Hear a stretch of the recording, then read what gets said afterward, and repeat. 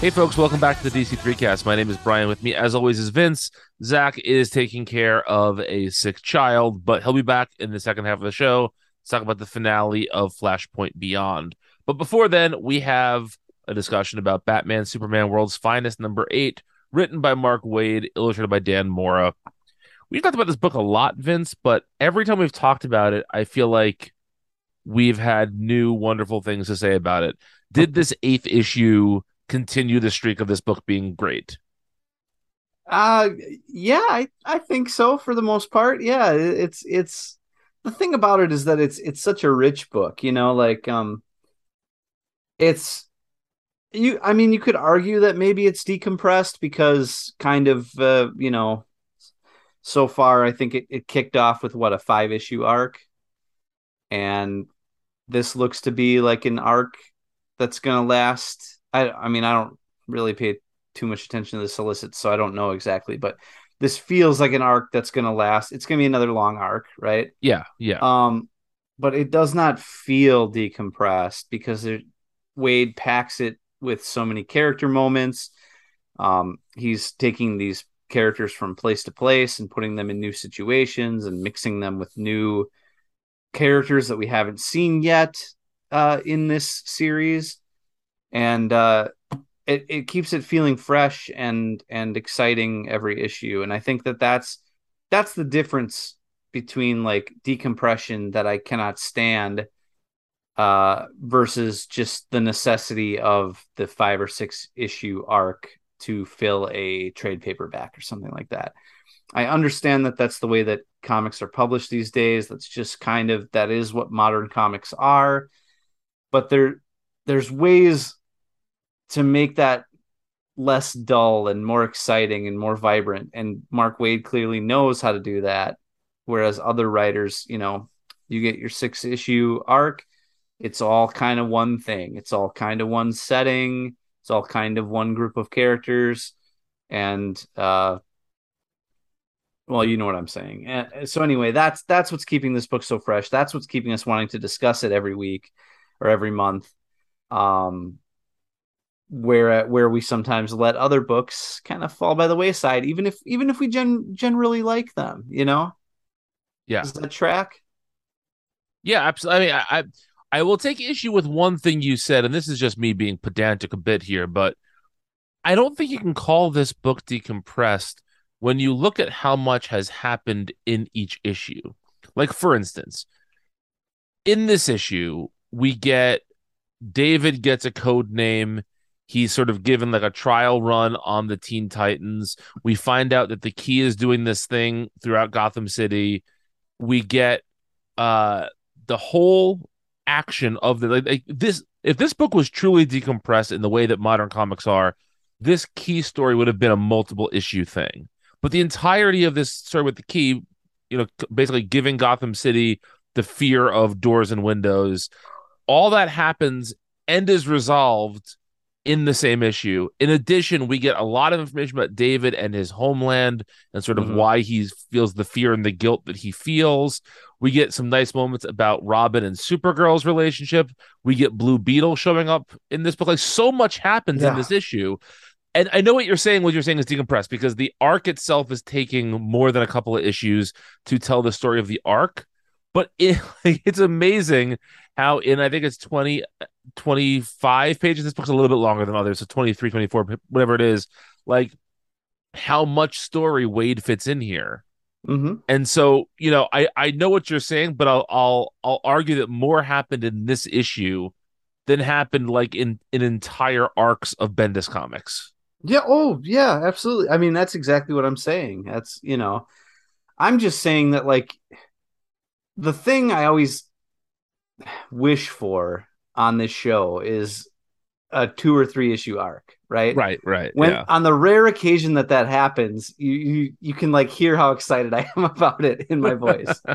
And this is not that, but I'm contrasting like what other writers do with a 5 or 6 issue story to what Wade is doing here in exactly the way that you did. So I think we're arguing over the semantics Of course we are. of the phrase, but I think we're essentially saying the same thing. Like, Yes.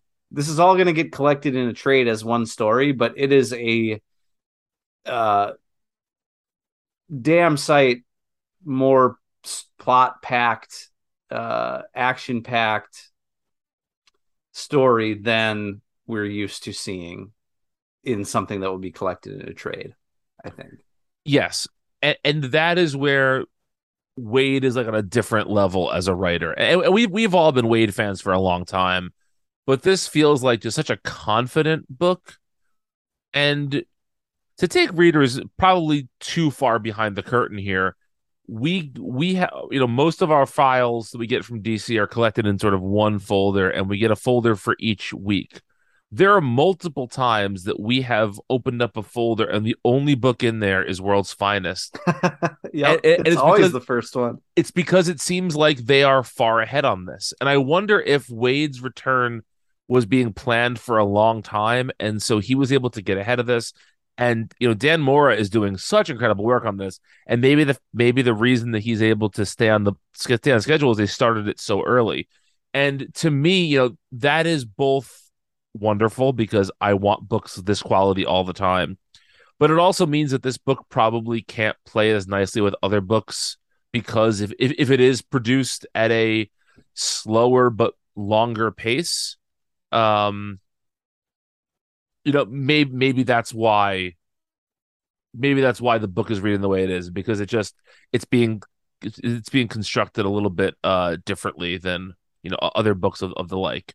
Um, but the other reason why this book is so good, besides just the pacing and the scripting, is because Dan Mora is doing the best work, I think, of his career. And that's not saying nothing, because Dan Mora is a very accomplished artist. But every page in this book just sings in different ways. I mean, I find that typically when you're getting a Batman Superman book, the artist is either a Superman artist who looks uncomfortable. I don't mean that it's not a binary, right? But an artist who is more comfortable doing Superman stuff, where the Batman stuff feels uncomfortable or unnatural, or it's the opposite. It's somebody who's used to the more grounded street level Batman stuff, and so the Superman stuff feels a little bit out of place. This book, like the Batman pages, feel absolutely a piece with what we've come to expect from Batman stories.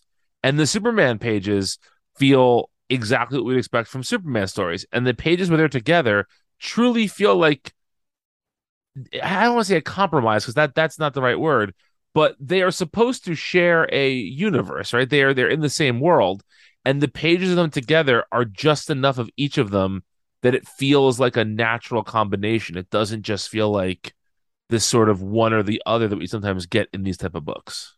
Mm-hmm. Yeah, absolutely. There's one panel in particular I just want to point out on it's page 20 of our PDFs, probably page 19 in the actual comic, where Superman and Batman are flying in after Blue Beetle has doused the city with his antidote.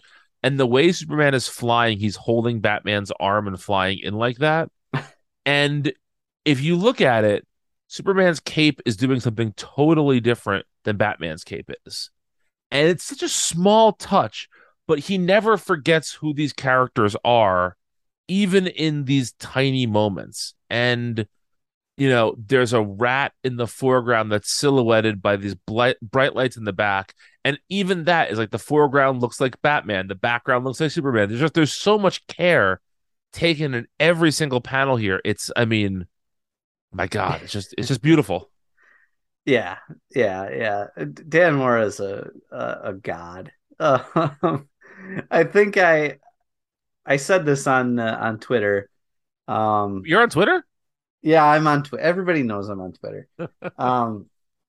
We keep up the charade for goofs, but I said they should do after Dark Crisis, they should do a new 52 style reboot, but instead of Jim Lee designing all the characters and costumes, Dan Mora gets to design the whole DCU, and that's the design sensibility that we move forward with.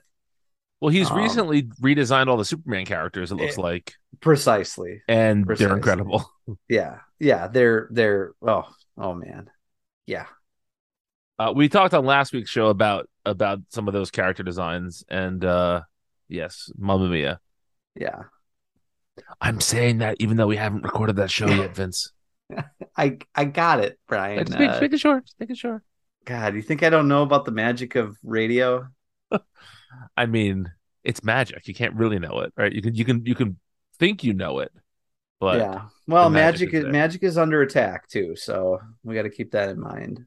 Um, Is that a reference to something? well, that's Batman versus Robin, right? That's the Oh whole. yes, okay, okay.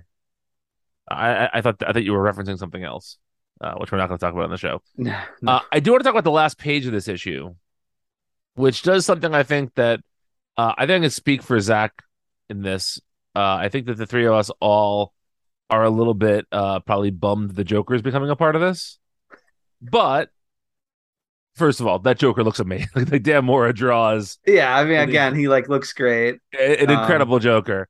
And I think that of everybody who's probably going to tell a Joker story that I won't absolutely hate, it's probably Wade. yep. But I'm still not super excited about it. No, it's still a very like old hat reveal. Um, it's I mean, I flipped to the last page and I said, the goddamn Joker again. Yep. But what I will say is I was relieved to see like this is a very classic looking Joker.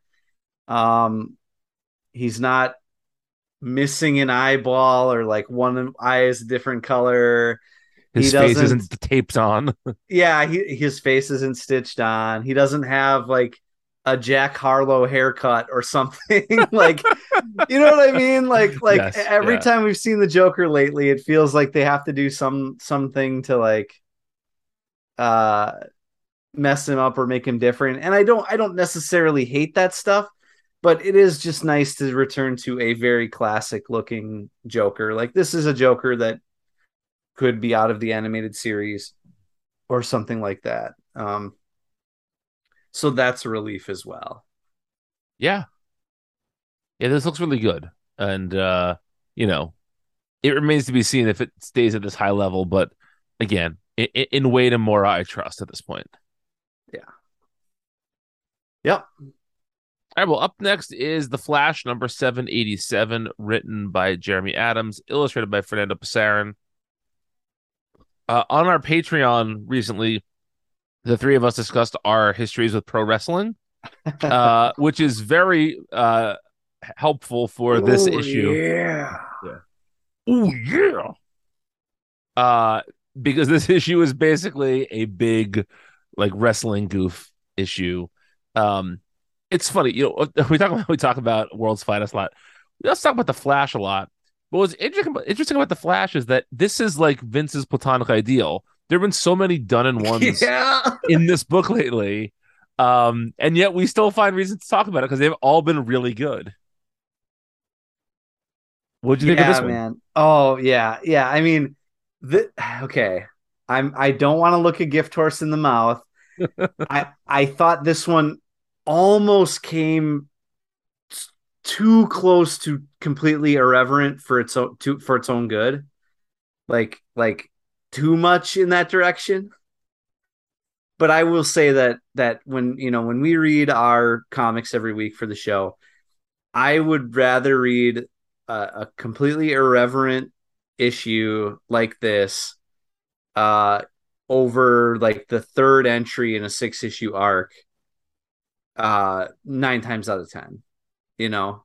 Yeah, um Give me something that like a one-off story you can read and either enjoy or forget about. It didn't take up all that much of your time. You don't feel like you have to return to something down the road because you might miss out. This is literally like as self-contained an issue of DC Comics is going to be in the year 2022. And yeah, I enjoyed it. I really enjoyed it. There's Adams continues to pepper all kinds of really funny things in his stories. The fact that the announcers were Justice Lawyer and somebody named Mean Bean Woodman, an obvious Mean Gene Okerlund yes, of course. parody, like so funny. Really well done. Uh yeah, I mean, it tells you nothing about the ongoing story of the Flash, but that's okay, I think. I think it's refreshing. We've spent so long wanting to get Wally back to this place where he could be with his family without like the DC meta narrative messing it up or ripping them apart or whatever. And they're finally doing it. So, I'm not going to be like, oh, I wish this were something else. No, Right. it's totally fine to just exist in this very refreshing, like very homey feeling Wally Flash book. The fact that uh Adams told an entire one issue story here, and at no point did you feel like Wally was getting dragged through the mud. It was just so refreshing based on his recent history at DC Yes. Comics, right? Like, oh man, yeah, there was absolutely nothing like metatextual to worry about with him in a story like this. Yes. I agree with that. And that's really fun. I'll also say that while this story had nothing to do with the DC meta narrative, there is a little bit of character growth that we get from Wally in this, with this sort of realization of him having to have something besides just being a superhero in his life, right? Something that brings him joy. I appreciate that concept, even if that could have. I mean, it's kind of a tacked on concept here. Like it's kind of a tacked on idea within the story, but it's one that sort of makes sense, right? It's one that I think is not a terribly original one, but it's fine. But what I liked about it was, like you were saying, I mean, Wally has just been through the ringer lately, and lately being the last like 15 years, at least 10 years, if not a little bit more. Since the return of Barry Allen, he's sort of been clearly the second banana here. And I just like seeing him not only treated like he's the Flash, capital T, capital F, the Flash, but also he's being treated like a character who needs to be somehow more than he is. Like to me, this is the first time Wally has felt as important in the DC universe enough to have somebody say to him, "Hey, there needs to be more to you than just being a superhero." Like that. That shows that those are the type of problems that Superman and Batman and Wonder Woman have, and Green Lantern has. But you don't often see a story about like random hero. I'm trying to think of somebody who's like a clearly a B or C list hero. Very rarely do you see a writer trying to explore their personal life for more than just for to be something more than just like a corollary to what's happening in their superhero life. Mm-hmm. It's just a Yeah. nice touch from Adams. Yeah, well said. I do want to say I am not the world's biggest Fernando Passaran fan, Mm-hmm. but I think his style fits this issue really well. Yes, it's funny because I am a Passaran fan in the right arena. Like when he was doing a lot of Green Lantern work, I thought that was generally very good. I think he's another artist that doesn't particularly fit the Flash, but this particular issue of the Flash, yes. The way that he draws superheroes kind of makes them look like they're wearing wrestling costumes, you Yes, know? Like his Wally here, the way the eyes are and how you can see like the wrinkles in his brow when he's talking to somebody or emoting, it has like a very like kind of threadbare like homespun feel to it in the way that a wrestling lycra costume or whatever would, yes, yes, um and then just like he's good at drawing kind of blocky bigger figures, and I think with the wrestling scenes in this really works well. Like Passarin can draw one big man power bombing another one. Like yes, no problem there. I think if it were a more traditional Flash story, I think his art is less fitting. It's a little it's not static as in like stilted. I don't think it ever comes across as stilted, but it is more like posy or static than you would prefer on a Flash book, I think.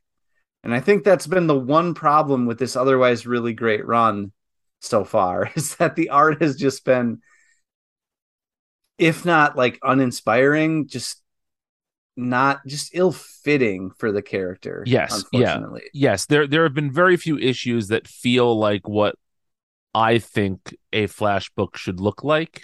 Mm-hmm. And that's I guess that's just one man's opinion, but you know, I think Yeah, Flash books are built on the book looking fluid, and I don't think Passarin's art is particularly fluid.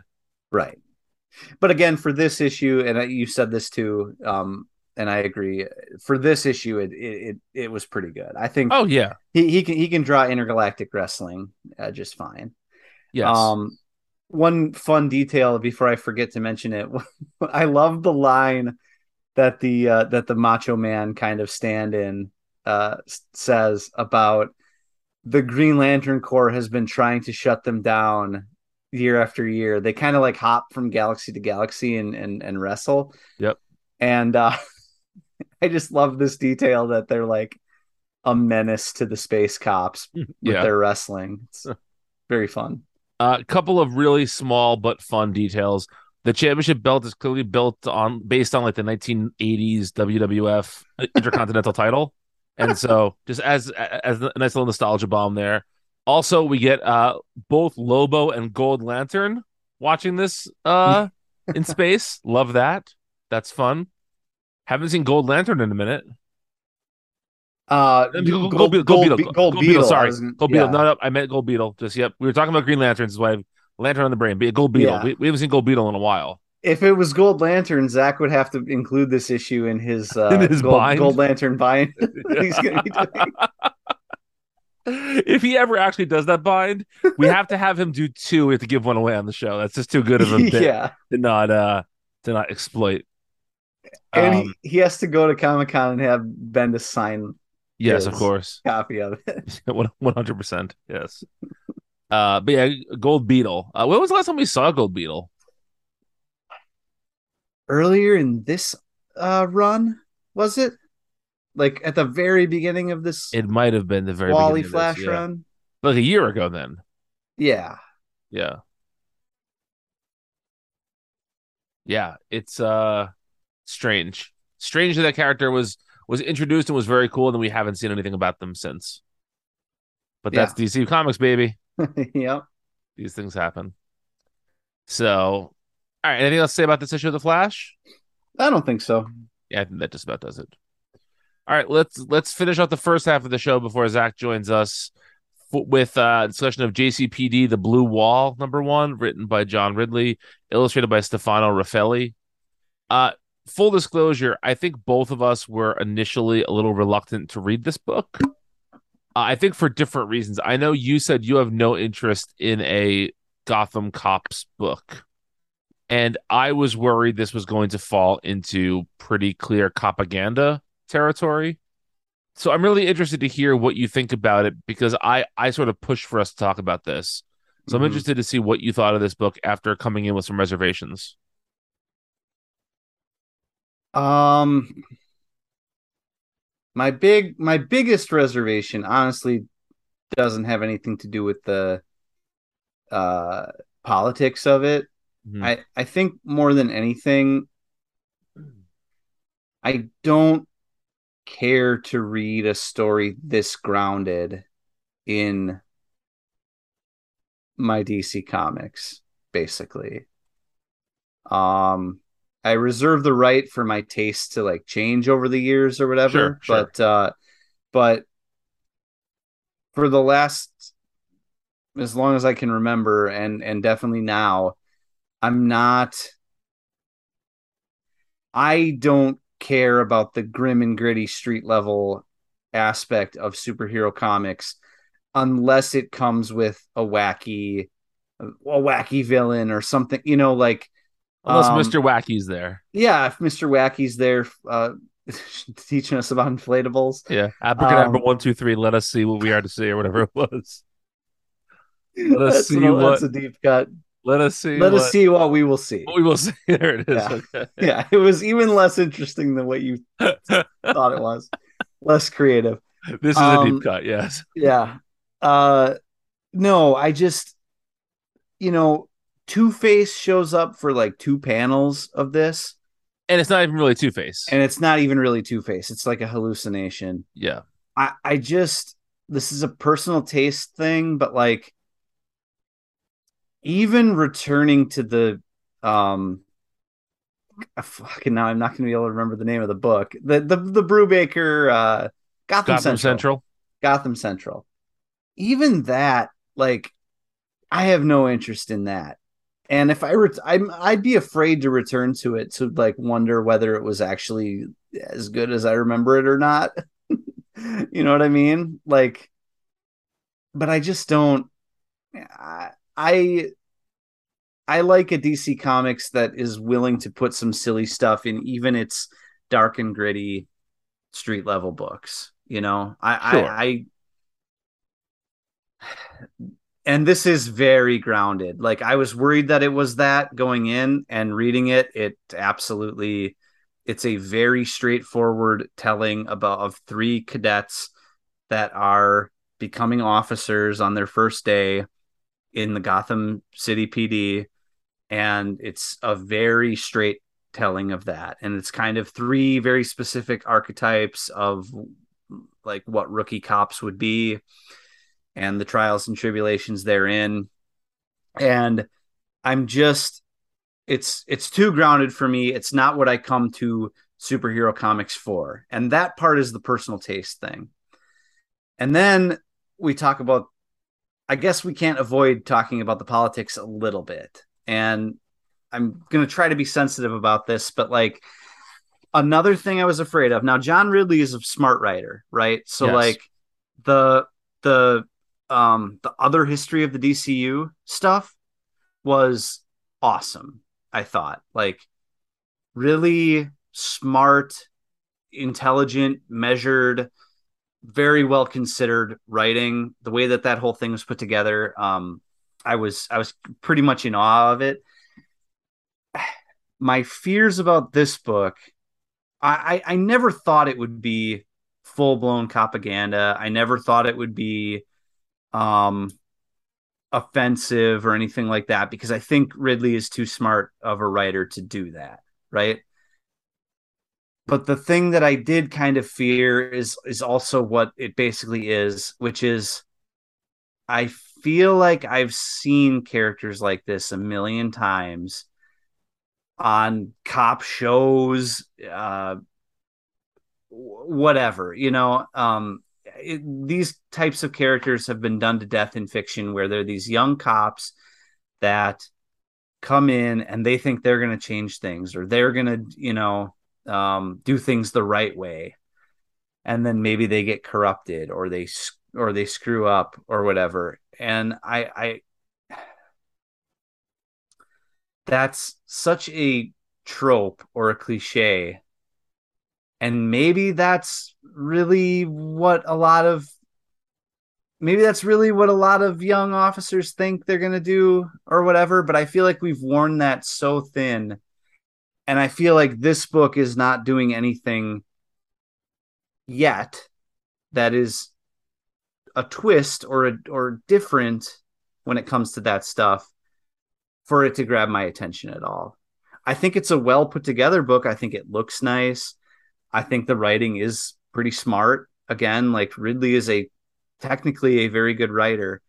It's just not doing a thing to hook me or to shake me from this idea that it's going to be a bunch of rookie cop cliches that happen to take place in Gotham City. Sure. And I think that that is all very fair. I don't even want to call it criticism. I think that's a fair perspective to bring to the book. What I will, I'll add a couple of things here. First of all, I think that what I like about DC Comics is that there is not just one type of DC comic. That means something different to everybody. DC Comics can be Zach's Legion bullshit. It can be my golden age hand jobs, and it can be, your Green Lantern Michigas or whatever. Like it can be all those things, right? And I think that the sort of the street level stuff, that is an important component to what DC is. Even if it's not your favorite component, it's a component. And so I like that DC offers readers a different look every now and then for their books. And so um I can't get mad at a book not being what I want it to be if it's filling a void that isn't there elsewhere. Like I don't know if I'm going to read this book every month. I don't. But I think it does what it's trying to do very, very well. And I think that while there are certainly some fairly simple and contrived stereotypes within the characters of this, I think that for the piece of the mosaic that this is trying to fill, it fills it really, really well. And I think that it elevates the Gotham line to have a book that looks at Gotham City outside of the lens of Batman, because every other Gotham book has something to do with Batman. And this really doesn't. I mean, like you said, Two-Face shows up for a second, and I think that maybe how can I say this? There has to be a sense of what Gotham City is if Batman just stopped showing up one day. I do think that makes the books feel more real and more interesting than it would if that never existed. If the only time we ever saw Gotham was through Batman's eyes, I don't think the stories are as good. And so I think we need this kind of a book. Now, that said, I do wish this took a little bit more chances in terms of the characterization. And maybe we're getting there, like you said, but it does feel very sort of paint by numbers, new rookie cop things. I mean, you know, this isn't quite as groundbreaking as Police Academy 2, their first assignment, but few things can be. Um, but overall, I think this looks really nice. I think it's fitting a portion of DC that we don't get necessarily covered every month. And I also think that this is allowing Ridley to remain part of DC and do something maybe a little bit different without having to constantly be telling Jace Batman stories. Mm-hmm. Like it lets him do something a little bit, because I think Ridley's an interesting guy and I want him to do it more at DC. But I also think that Jace Fox is not the most interesting Bat character. And so let him do something else for a little while.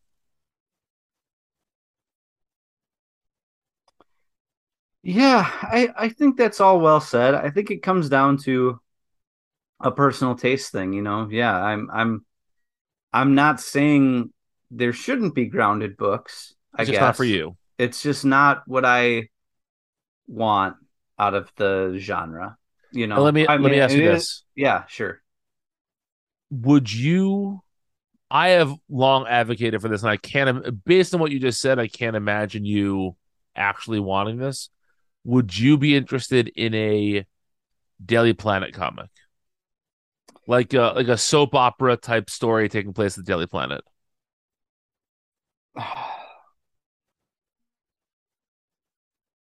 I used to think I would be, but if they did it, I'd want them to be covering like wacky stories. Sure.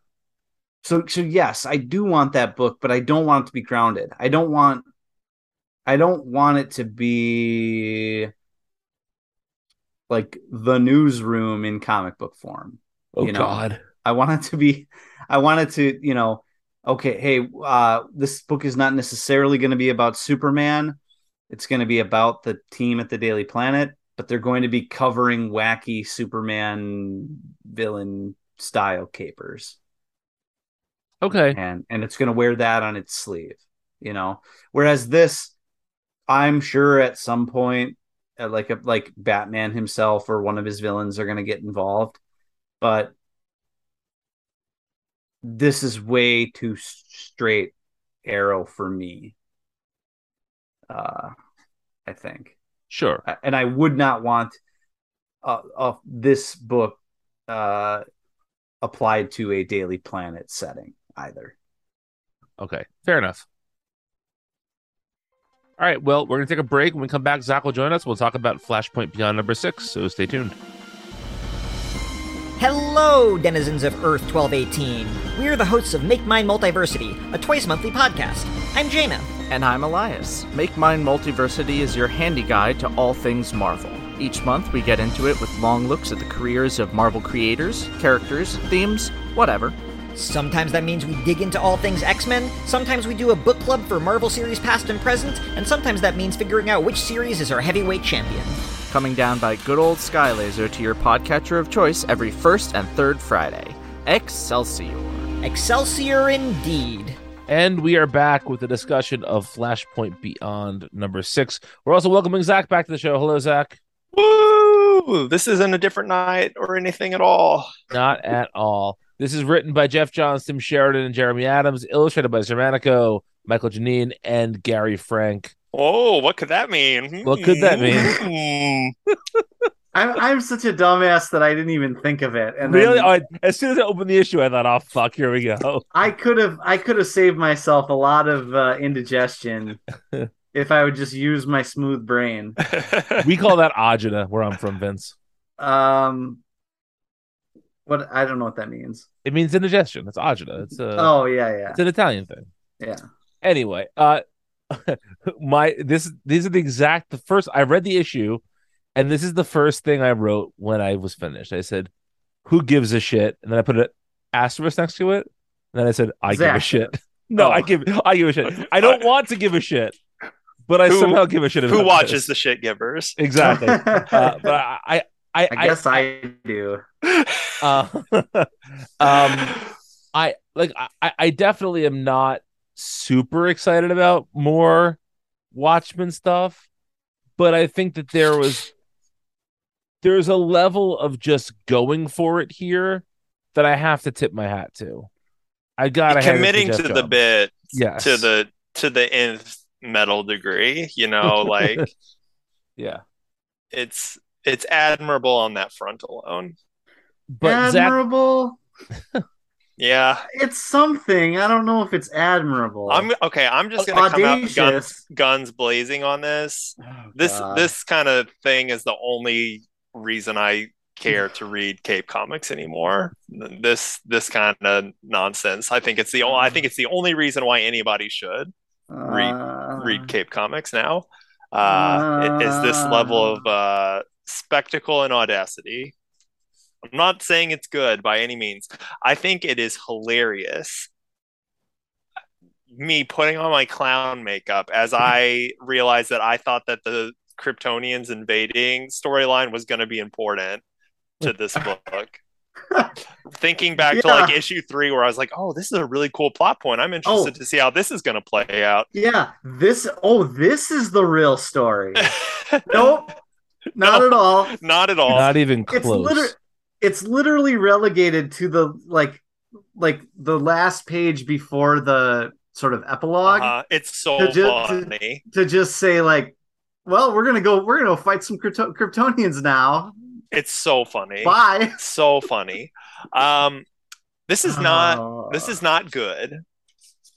And I'm relieved to hear you say that. There are so many stories in here or plot beats like the Kryptonian thing that I would be like so much more interested in hearing about or reading about. Like so many parts of like the Flashpoint world that I would be like, yeah, I want to know more about that. And that have been like littered throughout this story. Instead, we get this nauseating story about Harvey Dent's wife, she Two-Face. I say that as a She-Hulk joke, not to be offensive. I'm just trying to be relevant. And Thomas and Martha and this just awful story that like who cares at all. And that like that the fact that that's like the main crux, I just like could not care less. But at the same time, I'm like, I would read 6 more issues that show them fighting the Kryptonians. Sure, why not? And make I fully believe that Geoff Johns is currently working on a book that will simultaneously be Flashpoint 3 and Watchmen 3 at the same time. Uh-huh. And I'm like, sure, okay, absolutely. Gary Frank is on it, plus whoever else, Germanico, I don't care. Just do it. This book has the words Golden Age Red Lantern in it, which broke my brain. That page. Good Betsy Lord. Ross. Yeah. That page used to read every. Oh, sorry. Go ahead. I was going to say that used to be the thing. Like, if that page appeared in Justice League number 19 for the New 52, the three of us would have had to tape down our hard-ons. It would have been so exciting for us. Geoff Johns is doing Organization 13. Yeah. Right. Yeah, you're right.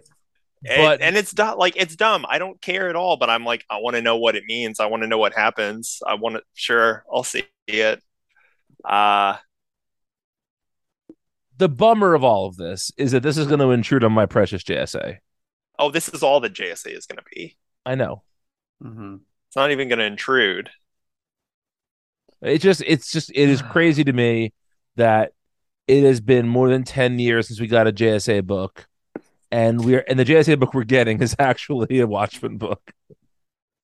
Yeah. It's nutty. It's something. It is something. And I have to say, like, one of the things that we say about DC a lot is that there isn't a lot of something anymore, right? Like, everything is pretty safe and easy and not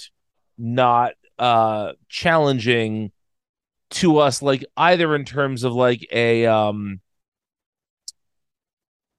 like it just everything's samey. Everything's kind of the same. I don't know how else to put it. And I feel like this is absolutely not that. Like, this is absolutely something that is at least different. And, I don't want to say it's good, but it's doing something. And we often lament how nothing gets done anymore. So it's good that this is something. Good. It's good that it's something. It's not good. You guys both keep coming so close to saying something I can agree with, and then like then you say it's good, and then Zach says it's what word did he use that I don't remember. Yeah, I did not say it was good. You just said the word good. I said it's good that this is something. It's good that this is doing something that isn't expected. That's what I don't agree with. Well, tell us, go off. The last 2 pages of this, or whatever it was, almost broke my brain for good. Like, I joked that I was going to go on like a Patty Chayefsky network rant on the show after seeing that. Yeah, and then you deleted it off Farmers Only before I could retweet it. Yeah. Well, I didn't want everybody to know exactly what I was talking about because obviously, but my thing is, I understand where you're coming from. You want comics to be interesting, and this is infinitely more interesting than let's reinvent the Superman books, or let's reinvent the Batman books again, or let's start all over. Let's get, the next big creative team on Batman's going to come in and do their thing. And really, it's not that much different from the last thing, right. This is something you cannot get anywhere else. I will say that for it. I don't know if that's a good thing or a bad thing or what, but I thought I had a vision where like we were going to get away from the Johns stuff and someone else was going to get some oxygen. Oh, that would be wonderful. Yeah. And no, I agree. Yeah. And I know that I know what you're essentially doing is you're finding you're struggling to read superhero comics on a weekly basis and care about most of it. And this is a way to find something that is interesting and different, that even if it's a car crash or whatever, to look at, Mm-hmm. But I want the page to turn so I can see what comes after. And this to me feels like Virgil leading me through like the 9 circles of hell, and I'm only on circle like 3 or 4 right now, because like, how many years has Johns been sort of stringing this meta narrative along, right? Specifically the Watchmen one. The Watchmen, also the JSA, like both of those things, The Watchmen, I mean, like explicitly, that was teased at the end of 2014-ish, right? No, 2015. Well, it would have been at the end of Dark Side War, which was like 2015, early 2016.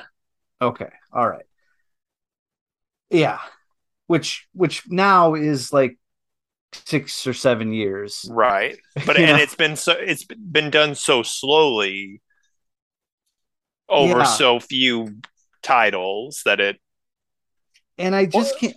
The thing that I can't get over, I promise you, I'm not even anymore. We've talked about this on the show so many times. I'm not even coming at it from a creator's rights. Alan Moore, Sure. Alan Moore is done with it. He doesn't want to be asked about it anymore. People always joke like, "Oh, this is really going to piss Alan Moore off." He couldn't give a shit less. Right. He doesn't. He's Don Draper in the elevator. I don't think about you at all, and I don't either at this point. My thing is, I have so little interest in exploring any of that stuff beyond Moore. Not from a creator's rights standpoint, but from a pure like skill. Nobody does it like Moore. So don't try to take that stuff and play with it. I don't want to see it, It's not going to be the same. And I have no interest. It's kind of just like my problem with the New 52 Wildstorm stuff, which is that this is something that explicitly doesn't work in the DC universe because it is a lampoon of these characters. It's nauseating to think that like there's a character surfing around the DC universe looking for Dr. Manhattan as if he's some kind of MacGuffin, like, good Lord, that's I couldn't be less interested in that. Can I actually you just unlock something in my brain. You know who Dr. Manhattan is to this? It's who Dream is to the Sandman Universe books, where we're never going to see him again, but everyone else is going to be talking about him all the time. Sure. And that is fucking terrible. We did see him, though. We saw Dream. Did we? We've seen Dream several times. New Dream.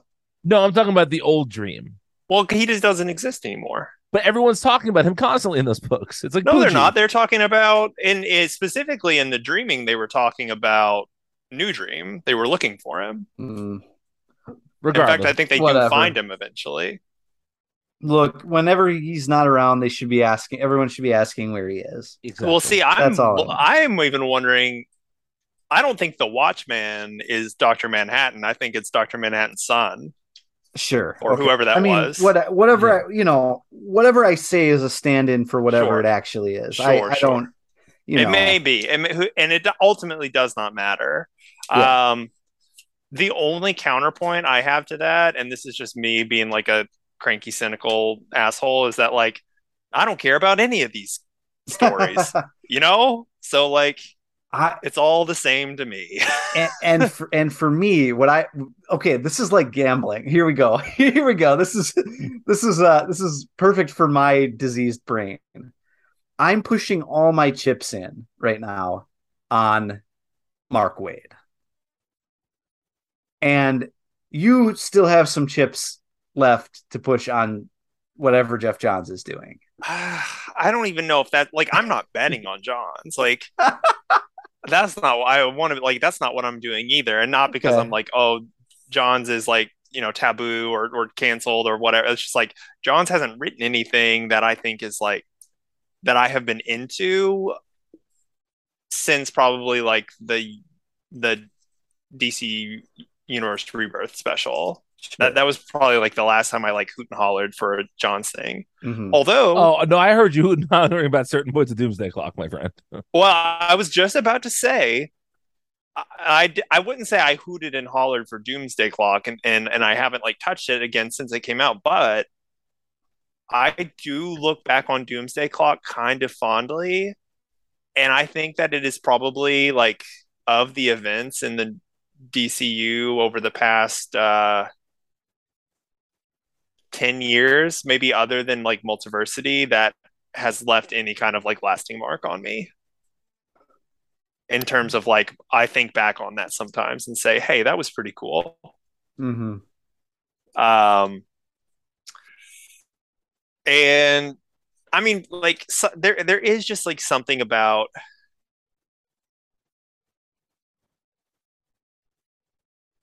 I can't explain it, but there is something about Gary Frank doing Watchmen stuff that I do like get a little excited when I see it. I can't explain it at all. Well, Gary Frank is very good. Gary Frank is extremely good. I guess I get excited anytime Gary Frank does anything. Yeah. I mean, as much as I'm repelled by the very idea of it, that 9-panel grid with the nostalgia perfume, like that is all very arresting imagery, and Gary does that, as good as anyone. I would say, like, not Dave Gibbons, but like, if you want to talk about modern equivalents, like I could put Frank up there. Yeah. And like, I don't know, you mentioned Wildstorm, and I'm easily like the Wildstorm boy of the DC3 cast, I think. And I do, well, the Wildstorm was a really good reimagining, but again, that had like one of the creators who defined what the Wildstorm was working on. And then like, anytime anyone else kind of picks up on it since then, it's kind of diminishing returns. And it was explicitly in its own corner, which is my right. That's also true. Yeah. That's also true. But I do get excited. I think the difference between me and you guys is I do get excited with seeing these kind of more like tangential, alternate universe characters get integrated into the DCU and seeing how it works, even if it is bad. Just because it's like, I think what it is to me, like, the DCU is so stagnant. Anytime you introduce some kind of like foreign material or some kind of unknown factor, there's a chance for something cool to happen, or it at least spices it up a little bit. Whereas just existing within like the regular DCU milieu, it's just all the stories have been told, most, for the most part. Occasionally you have a 1 in 100 chance of somebody really catching lightning in a bottle, like with Priest Deathstroke, or I don't know, like everything Mark Waid's doing. Yeah, well, that's still like kind of even remains to be proven yet. It's still too early, I think. Or like Tom Taylor's Suicide Squad for me, or like every once in a while you get a thing that's just like, man, that is such an interesting, unique take on this character, and like, and sometimes even like the DCU at large, the way it interacts with that's really interesting. But I think it's harder to do when all the toys, all the pieces, all the ingredients are essentially the same. So anytime there's like a chance that something different is being thrown in, be that a new character, or a like pre-established thing like Watchmen or Wildstorm or Milestone, or any of these things, like the multiversal characters, even though I think that is even a little bit tougher, because a lot of times those are just like explicit pastiches or of DCU characters, so it becomes like uh it's just like a drop in the bucket. But I guess again, like my excitement level on this is low. It's maybe like a 3 or a 4 compared to like a 1 or a 2 for everything else. You know what I mean? Out of 10? Yeah. Oh, damn. Okay. Yeah. All right. Yeah. It moves the needle just a little bit more. Well, it's one of the few things that we're sitting here disagreeing on and talking about and hashing out. We're not even really disagreeing on it. I think we just I really think this is just a matter of how much stomach we have for something. Yeah. You want to know the thing that's the worst that I can't understand? It breaks my brain how this made it through. The entire Wayne story? No, not that. Although it's a part of that. We had this conversation earlier in the story about the snow globe, and if it was the snow globe from Watchmen, and we decided that it wasn't because it didn't look the same. Turns out it is, and it doesn't look the same. It's got snowmen in it, and the one from Watchmen had a city, had like buildings. Well, this is Earth 2 Watchmen. I don't know. How do you fuck that up? Yeah, it's like iconic imagery. You just look at the book and model it. I don't get it. That will be the plot. It's a pedant problem, but when you're making your book, like your whole book rests on pedantry. Yeah, cribbing from a very specific property. How do you not do it right? I don't get it. So the last thing I want to ask you boys about before we close up shop for this episode is, so obviously we had spent a good bit of the pre-show talking about certain musical artists. I'm not going to say their names, and just sort of like the idea of there being a reevaluation of their work at some point. And I know sometimes, like when you're in the middle of something, it can be very hard to sort of see the big picture.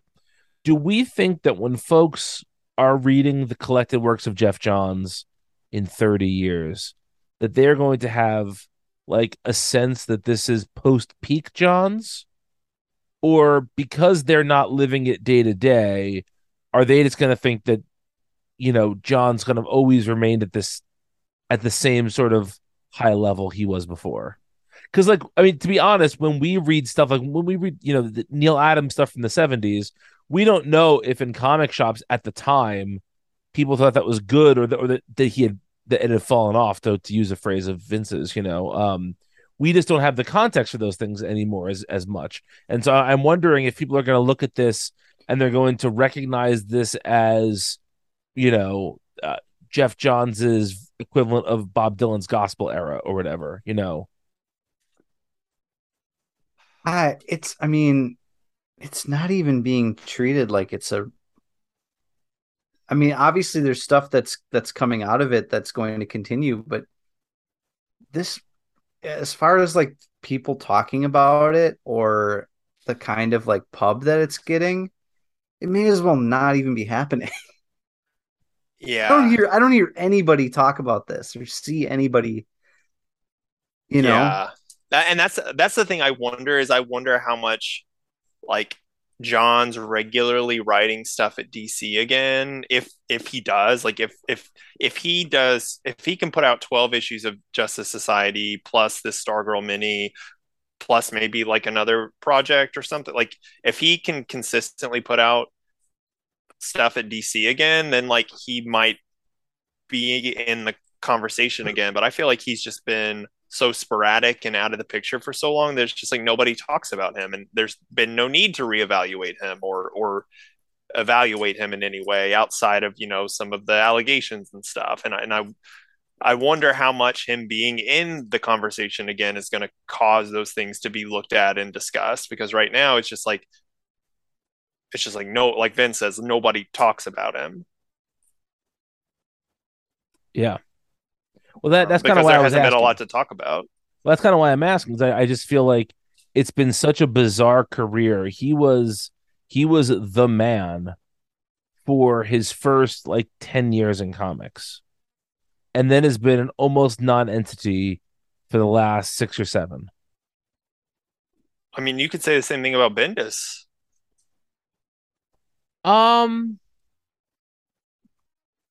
Yeah. Yeah, I guess you could. I always think they're a little bit different though, because I feel like Johns did not. Johns fell off in a totally different way than Bendis did. Yes, he did. A totally different way. They're very, very different sort of career slump. It's two different ways to do a career slump. Yes and no, because I do think that television and film played a big part in their comic slumps. Bendis just stayed more prolific through his slumps. I suppose that's true. I would argue that. Will I argue this? I don't know. I was going to say, I don't know if any Johns event pre-Doomsday Clock was ever as poorly received as Bendis's last 5 years at Marvel was. Yeah. Maybe not. No. But again, it's because I think it's just because the only difference is that Bendis just didn't log off, Right. He just kept posting. Even though maybe his heart wasn't in it, he just kept posting. That's what Civil War II was. Yeah.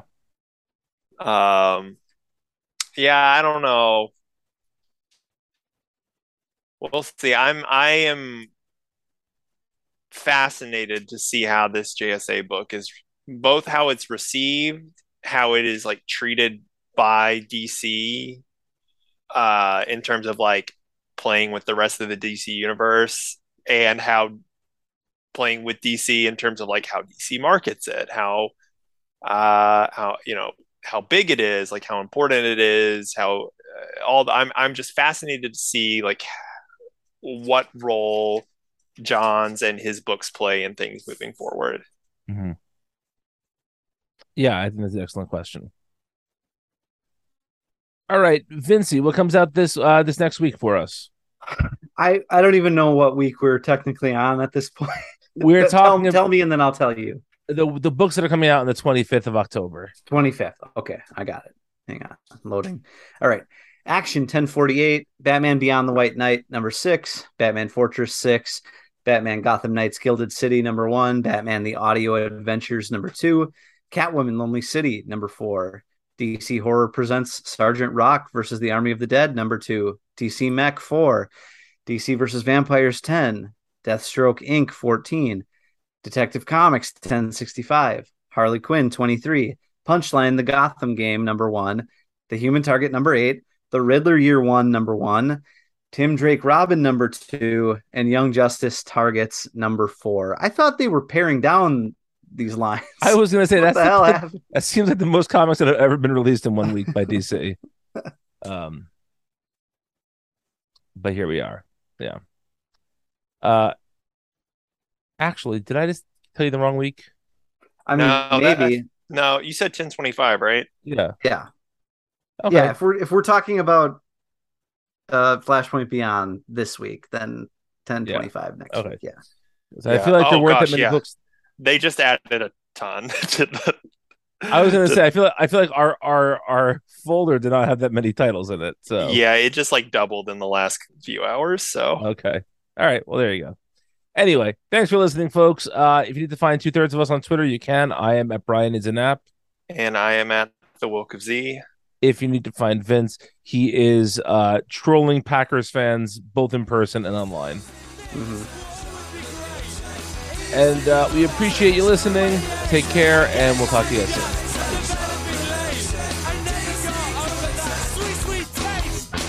I decided to go with the Devil's Water, a beer. The Devil's. Well, the Devil's Water, it ain't so sweet, but you don't have to drink right now.